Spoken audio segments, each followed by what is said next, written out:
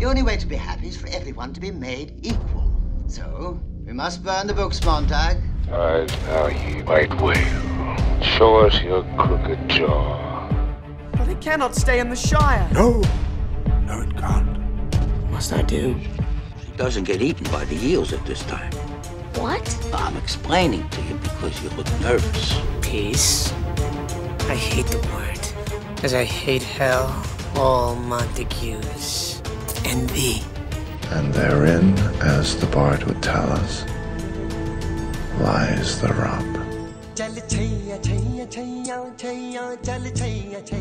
A few weeks back, a very curious set of events happened one wintry afternoon. It was back in January on a cold day, and I work in downtown Provo, which is about 45 minutes south of Salt Lake City.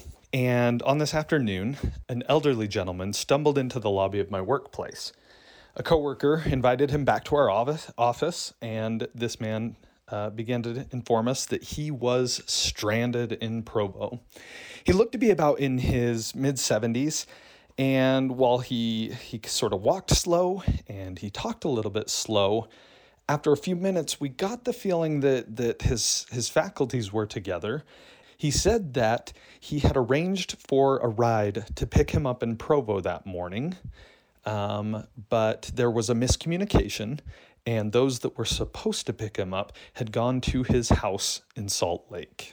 So we could definitely understand his predicament, and we sympathized with him, and he produced a business card with his name on it, and to keep the true identities of those involved anonymous, we will call him John. John gave me this business card, and it had, sure enough, it had the address to a place in Salt Lake. So we told him we'd get an Uber. He said, "What's that?" And we said, "It's a taxi, and it'll be easy." The Uber showed up. We put John inside. We gave the driver the address, and shortly, John was off back to where he was supposed to be going. And we thought nothing more of it. We thought we had done the right thing. Well, little did I know, later that evening, around 5 p.m., I received a phone call from the Uber driver, who informed me that after a 45-minute drive up to Salt Lake, they had reached the address, and it turned out to not be John's house. It seemed that was John's old address, and where John was supposed to be, he couldn't tell us. And at that point, I began to question whether or not John was all there. And I had the Uber driver ask him if he had any phone numbers or any other information that could help us get him where he's supposed to be. And to the credit of the Uber driver, he tried to get more information from John, and unfortunately, John couldn't remember anything else. But he did have one phone number with him, which I hung up, and then I tried to call that number, and nobody answered. And I'm trying to think, what are we going to do with this guy? I can't just leave John stranded up there, but if he doesn't know where to go, what do we do?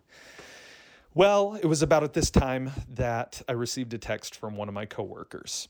He sent me the link to a local news article, and he said, "Dude, you're going to want to take a look at this."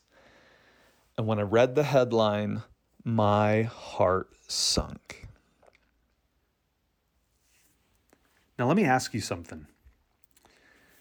What if I stopped there?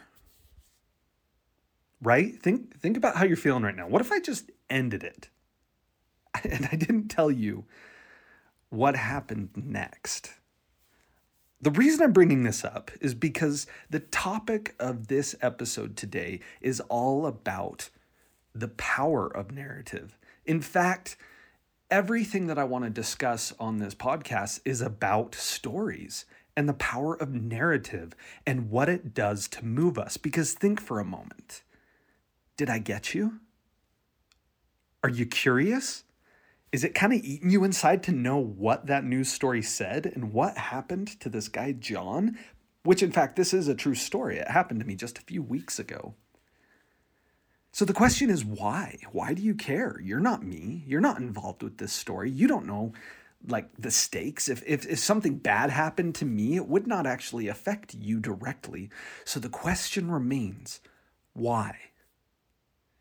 Now, fortunately, I'm going to tell you how it ended, because a story without an ending is one of the most aggravating things in the world. We want to know how things end.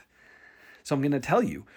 The KSL story that my friend sent me was a link to a silver alert. You know how they have like amber alerts when a child has been kidnapped or gone missing? They also have this thing called a silver alert, and that is when a senior citizen or an elderly person has gone missing and they don't know where he's at. And sure enough, this news story has a picture of John, and it says that his family, who resides in Provo, is looking for him. And I'm like, oh my gosh, what have we done? So I contact Gabriel and I look it up. And fortunately, the address that he went to in Salt Lake was only a couple of blocks away from a nearby police station. And again, huge thanks to the Uber driver, because he was super willing. I was like, hey, there's a police station. Why don't you go and drop John off there? They should know. They should be able to get in contact with his family and get him where he needs to be. And I was mortified. I felt so bad that we sent him off in the wrong direction. So fortunately, the next day, John's son came by my work and said, I understand that my father was here yesterday. You guys helped him out, helped him get an Uber. I apologize profusely for sending him in the wrong direction. I told them that John seemed to have his faculties about him, but that ultimately he was carrying an old address is what had happened. He had recently moved to Provo, which is, 45 minutes away from the direction we sent him. But John's son was very grateful that his father was in a warm car all that afternoon while he was missing, that he wasn't just wandering around the streets of Provo. So everything worked out okay. And I am glad that in the end, John was fine and reunited with his family. Now, back to the reason that I'm telling you this story. Stories are powerful. They are potent. One of the things about a good story is it impacts us on a personal level. I call it the protagonist phenomena. We can't help but put ourselves in the shoes of whoever is leading the story, the protagonist, or the point of view at which we experience the story. We can't help but step into their shoes and experience it based on them. And it has this incredible power to move us. I want to share a little bit of an audio that illustrates this point. But let me begin by asking you a question. What's more powerful in shaping our views, narrative or argument? Here's an argument against abortion. This is an argument. By the end of the first trimester, fetuses have brainwaves. They have 5 fingers on each hand. They have a stomach. They have functioning kidneys. They have an operational heart. They have fingerprints. And yet each year, 1.6 million abortions are performed, and 91% of those, 1,456,000 abortions, are performed in the first trimester. Now, here's an anti-abortion narrative. Jane was 16 years old. She got pregnant by her boyfriend, and she was pretty, she was smart, and she knew that having this baby was going to ruin her life. So she started asking her friends, she started asking her family members, and they all encouraged her to go ahead and do it. Prompted by these people, she drove to the abortion clinic. She thought it was no big deal. As she walked into the clinic, something odd happened. Another girl accosted her. She said, all babies want to be born. Jane ignored her. After all, what did this young woman know? Your baby has a heart, the girl told her. Jane ignored her again. This is still propaganda, she thought. Your baby has fingernails. Now, that was odd, right? This shook her. She walked into the abortion clinic and she sat down. She glanced around, and she couldn't help but notice that everybody was playing with their fingernails, right? Tapping them on the tables, chewing on them. And she thought, fingernails. I have a life growing inside me. And she walked out of the abortion clinic, and that was the end of the story. Now, let me ask you this. How many of you remember the statistic that I gave you about a minute and a half ago? Now, how many of you remember what prompted Jane to walk out of the abortion clinic? Everybody remembers the fingernails, right? And I promise you that a week from now, even those of you who actually remembered the statistic, and by the way, it was 1,456,000, those of you who remember that will have forgotten the statistic, and you'll remember the fingernail story. Narrative matters. So that soundbite comes from a speech given by Ben Shapiro. Now, I know he's a political analyst, he's a pundit, a news commentator, and definitely enrolled in much political debate. And the reason that I'm sharing this is actually has nothing to do with politics. The point stands that while I heard this speech 3 years ago, the part that I remember is not the facts that he shared about abortion, not the different details. It's the fingernails. It's the story. And I think there is a reason why facts are forgotten. Arguments are easily disregarded. But we latch on to stories because from stories we derive deep meaning. In fact, a series of told events doesn't even reach the level of what we would deem a story until we understand the purpose of that story or the meaning behind it. That is what elevates a series of events to the level of story, is it becomes meaningful. Marketing consultant Simon Sinek, in his book Start With Why, talks about the different facets of our brain and the way that we interpret information, right? We have in our brain the part that is called the neocortex, or the new brain. It is the thing that separates us from the animal kingdom. It's the thing that enables us to be able to understand cause and effect and weigh things logically. But the interesting thing, all studies on the brain show that it is not the neocortex we use to make decisions. It's actually the limbic brain, the inner brain, the brain closer tied to instinct. We might use the term basing decisions off our gut. But the fact of the matter is that our voting, the way we interpret data, the way we experience life, the meaning that we create behind all of it comes from the limbic brain. It's the part that generates instinct and emotion. And all of us are deeply emotional human beings. The other thing that is for certain is all of us are striving to find meaning in the events that we experience. So it makes sense that when we experience a story, we would internalize it because we're trying to find the meaning in it, just as we find the meaning in the events that happen in our lives. We don't remember what was said, but we will remember how we felt. This is the inaugural episode of my podcast, and this podcast is all about stories and narrative. It's about books, movies, poetry, theater. We'll discuss history. We'll take quotes from all over the place, but all with the focus on breaking down and understanding more about narratives and the most potent form of narrative, the oldest form of narrative, which is ultimately storytelling.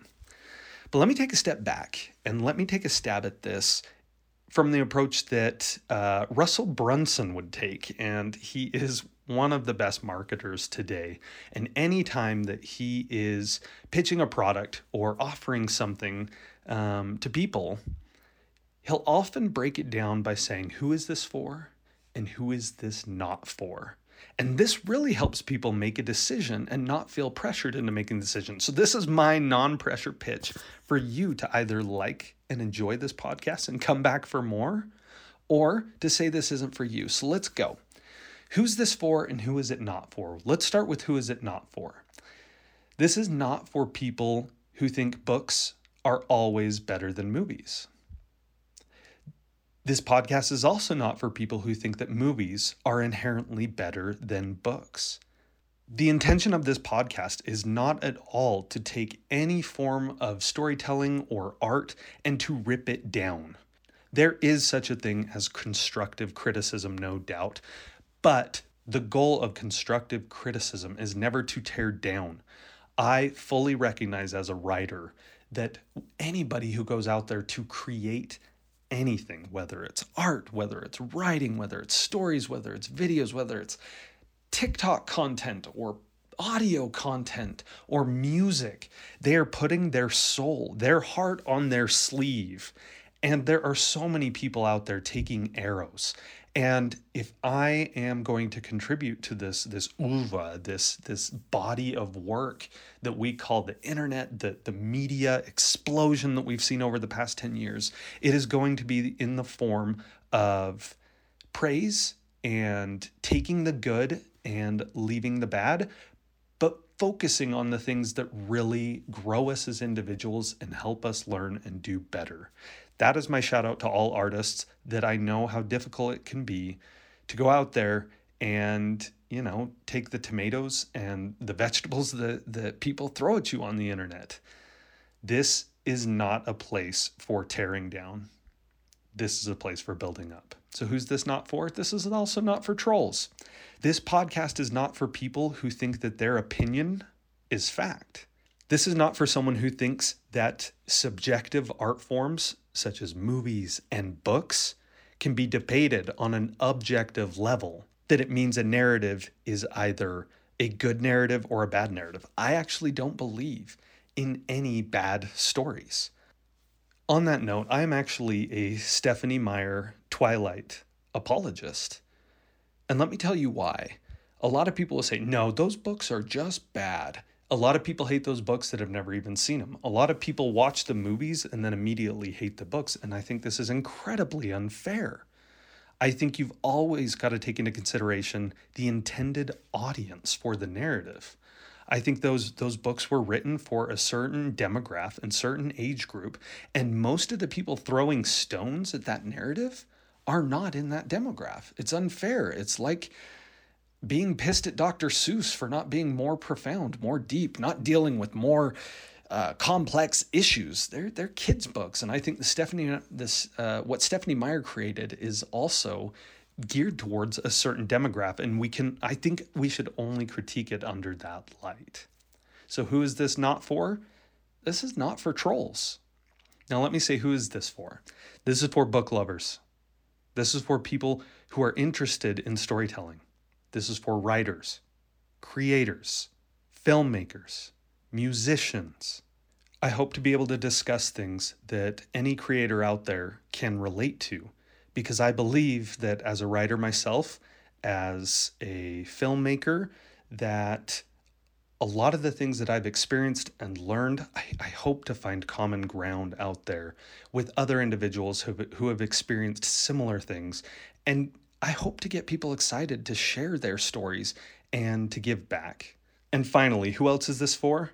This is for anyone who gets excited by the idea of having someone else go out and find interesting snippets, segments, sound bites, and passages from books that maybe you've never read. And hopefully, I hope to be able to share snippets that will inspire you to go out and maybe digest that content. Or maybe it's from books that you'll never get around to reading, but at least you got a small snippet.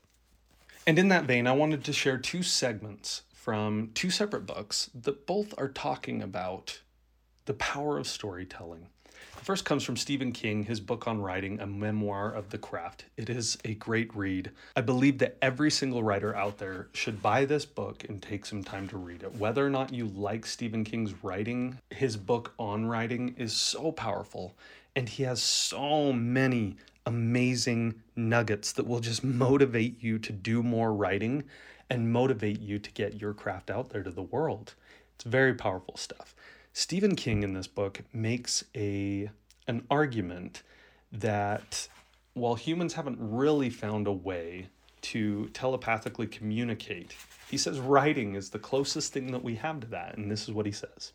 This book is scheduled to be published in the late summer or early fall of the year 2000.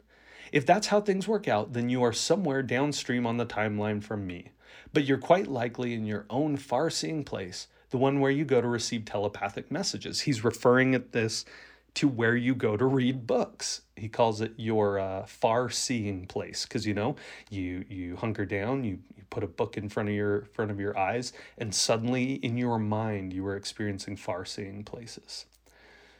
So he says, you're likely in your own far-seeing place, the one where you go to receive telepathic messages.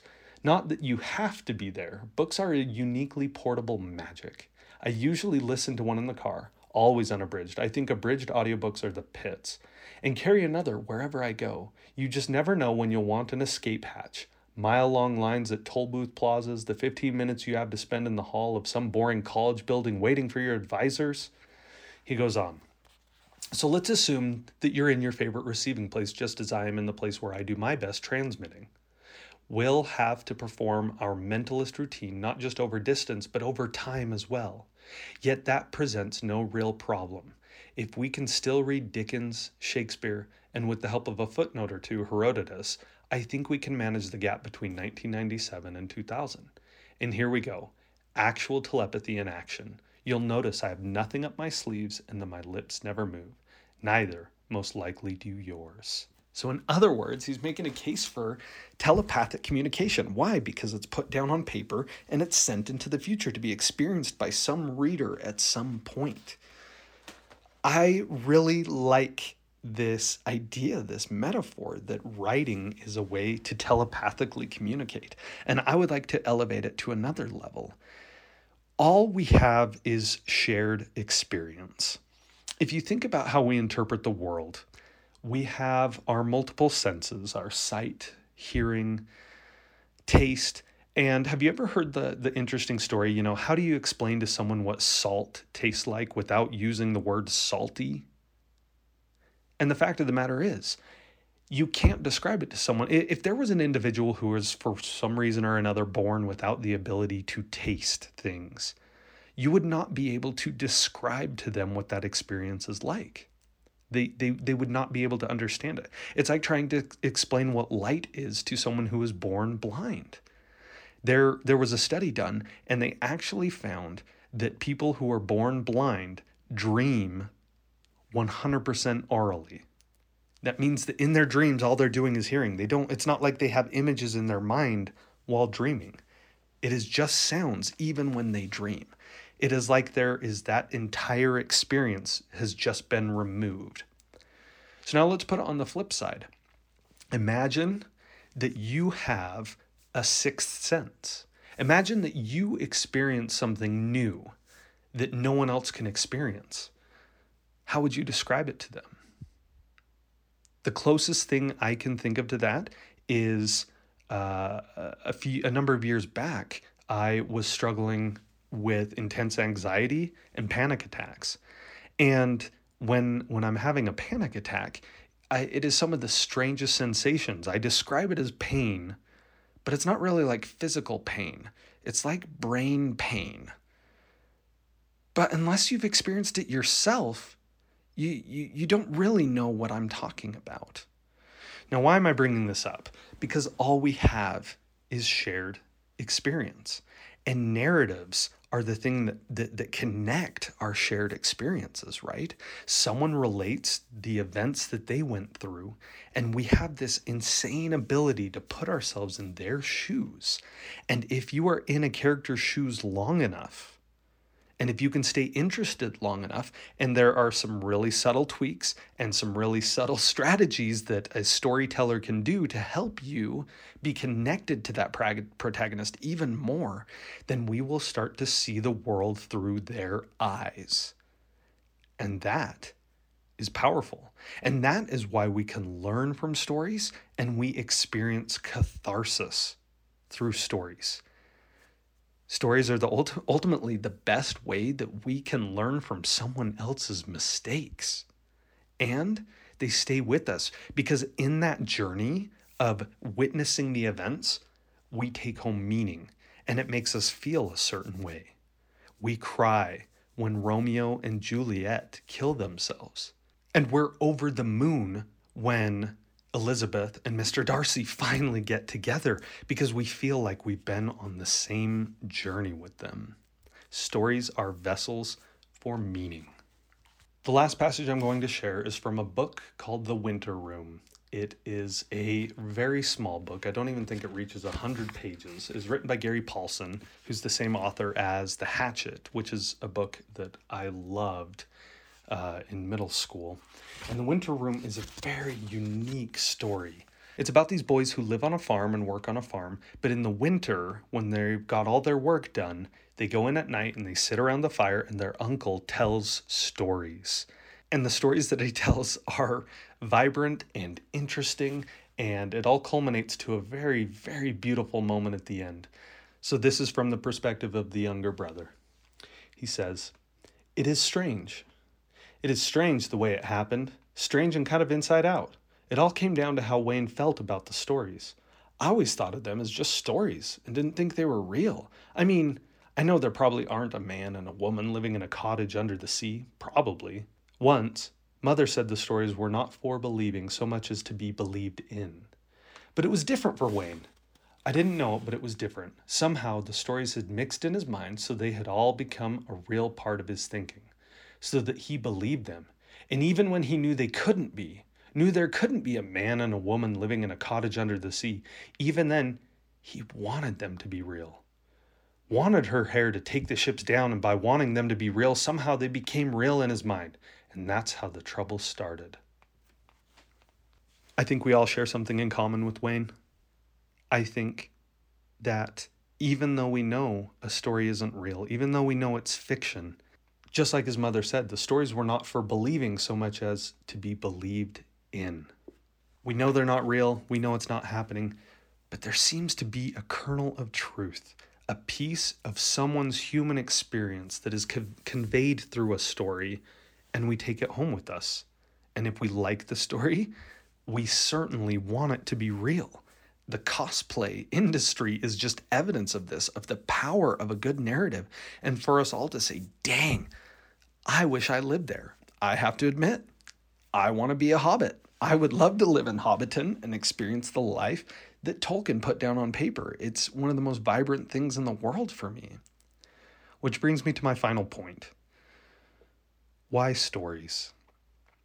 Why am I spending so much time belaboring this point that narratives are powerful and capable of conveying deep, deep meaning to an audience? Because if you want to have an impact on the world, then telling your story will be one of the most powerful things that you will ever do. I'm reminded of Wilson Rawls. He's the author of Where the Red Fern Grows and Summer of the Monkeys, which is one of my favorite books while growing up. Wilson, he had minimal education, but upon reading Jack London's book, The Call of the Wild, it inspired him at a young age to try and become a writer. By the time he was in his early 20s, he had 5 manuscripts that he kept in a trunk. But right before he got married, Wilson was embarrassed of his stories. He said their punctuation and the grammatical errors were just awful. And so he took these manuscripts and he burned them.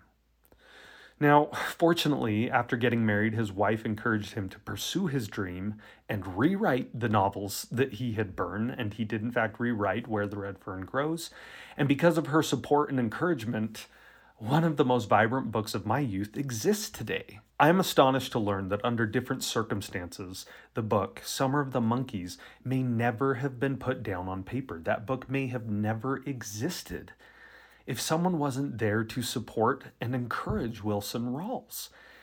And this story about the author hits home to me because I believe there are many people out there with potent, valuable stories that can have a big impact. But they're finding it hard. They're discovering obstacles in getting their story down on paper. So allow me to be the source of encouragement to any who are listening out there. All of you who feel that you have a story to tell, get it out there and tell it. Write it down, record it, get in front of a camera and tell it, whatever medium you choose. Share it, because narratives have an impact. Your story can make all the difference for someone out there. Don't sell yourself short, because you just never know whose life you're going to impact with your story.